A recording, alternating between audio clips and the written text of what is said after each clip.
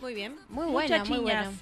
Bien, columna literaria. Vamos a tener en línea a la señora Elizabeth Checa, una periodista muy reconocida en el ámbito de gastronomía, de vinos, digamos, las cosas lindas, placenteras de la vida, que es el buen comer, el buen beber, el turismo. Bueno, pero después no te tenés que quejar de la pancita. No, porque vamos a hablar de la guía Los Buenos Vinos Argentinos 2019. Elizabeth tiene la ardua tarea de comprobar con su propio paladar unos buenos vinos y los plasma en una guía, Los Buenos Vinos Argentinos 2019, una guía recomendada.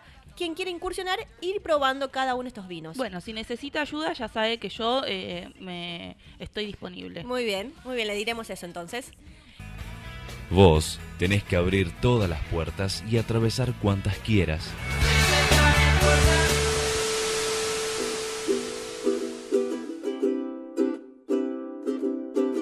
Apaga la tele.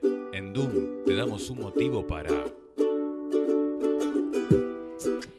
En Doom te damos un motivo para que conozcas los Buenos Vinos Argentinos 2019, la nueva edición de la guía realizada por Elizabeth Checa, que es una reconocida periodista especializada en vino, en gastronomía, en cosas bellas de la vida. Elizabeth, bienvenida a la columna literaria de Dame un Motivo. ¿Cómo estás?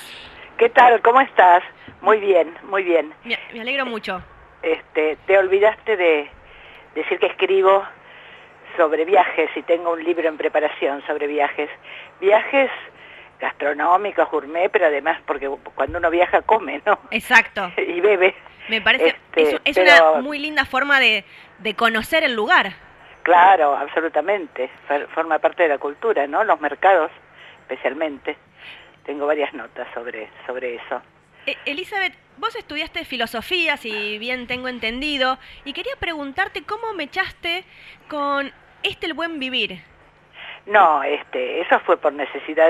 Yo empecé a escribir sobre cultura en La Opinión, en Clarín, y mi ex marido Ben Goldenburg es un crítico de arte, a quien conocí en Buenos Aires y me llevó por el mundo. Ajá. Y ahí descubrí sabores y vinos y cosas en viajes muy bohemios, así que no eran top los platos que probaba o las bebidas que tomaba.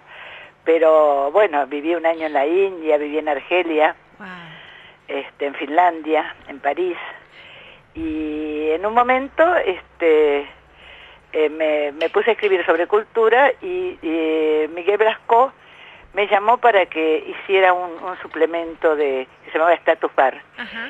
Y de ahí después creó la revista Cuisine Van y trabajé como 15 años, como 10 años con ellos. Claro.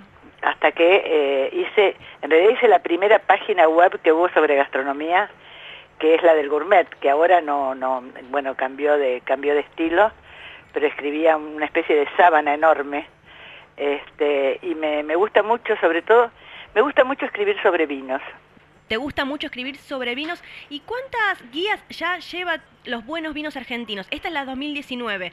12. ¡Wow! Sí, es mucho. Por ahí me aburro un poco porque es más divertido beber que catar. Me imagino. Y yo cuando estoy preparando la guía, cato 2 veces por semana, unos 30 vinos cada vez, no puedo catar más. Y describiéndolos al mismo tiempo. Bueno, este año conté, durante 2 años la hice con Paz Levinson, que es genial, sí, y además es poeta Paz. Mirá. Y nos llevábamos muy bien, y ella ahora está en París, es una de las grandes sommeliers del mundo. Yo quiero aclarar que no soy sommelier ni enóloga, como me preguntan en la calle, porque como tuve un tiempo el programa del Club del Buen Beber en el Gourmet, hay gente que me conoce por la tele, aunque ese programa ya no está más. Pero soy periodista, simplemente trato de comunicar al vino lo mejor posible, no hacerlo hermético. Claro, claro.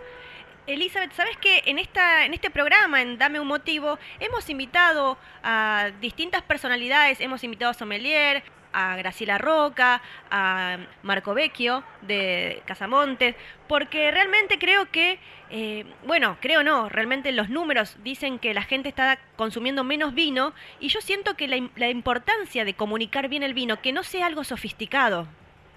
Claro, que no sean, esto no es para mí, no lo entiendo. Exacto. Yo no sé qué es entender de vinos, pero entender hay que probar, hay que catar un vino, es una cuestión de conectarse con tus sentidos un segundo, le sentís los aromas y le das una vueltita por la boca y listo, te gusta o no te gusta. Y descubrís cosas, descubrís capas de sabores o aromas, es una concentración mínima y como insisto, el mejor vino es el que a vos más te gusta. Claro, sí, sí. Vos mencionaste que en las otras oportunidades escribiste junto con Paz Levinson. En esta oportunidad, esta guía, lo que tiene la guía 2019 es que incorporaste a Fabricio Portelli, que es un licenciado en marketing, y sí a una sommelier que es Marcela Renzo. Y Fabricio también es sommelier. Fabricio sabe, los dos saben muchísimo de vinos.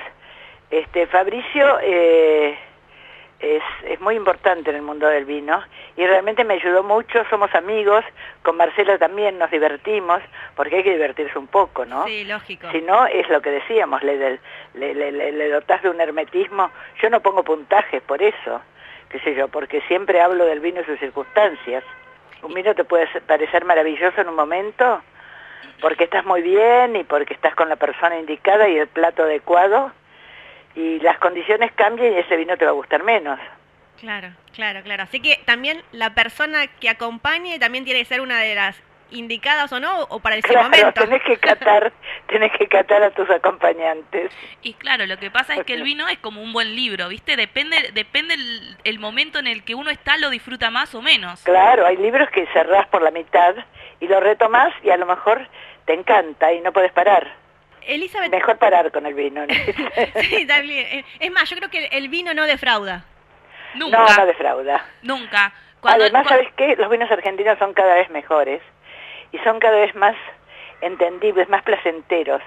Ya no hay más, pasó el momento de los vinos muy concentrados, color cuco, espesos, muy maderizados, eso ya fue. Los vinos tienden a ser cada vez, por los estudios del suelo, por la altura, cada vez más amables, más bebibles, con más acidez. La acidez es la columna vertebral del vino. Y hay muchos experimentos entre los enólogos jóvenes. Uh-huh. Hay vinos clásicos y hay vinos vanguardistas. Elizabeth, ¿con qué se va a encontrar el lector de los buenos vinos argentinos 2019? Y bueno, se va a encontrar con la selección que hice de los vinos que me gustaron a mí, yo cato con ellos, ¿no? Y además hay muchos artículos periodísticos. Por ejemplo, yo escribí uno sobre cómo, no uso la palabra maridar porque no me gusta, no nos pertenece. Uso acuerdos o combinaciones o algo. Con la cocina del sudeste asiático que está tan de moda y que se llama beber con palitos.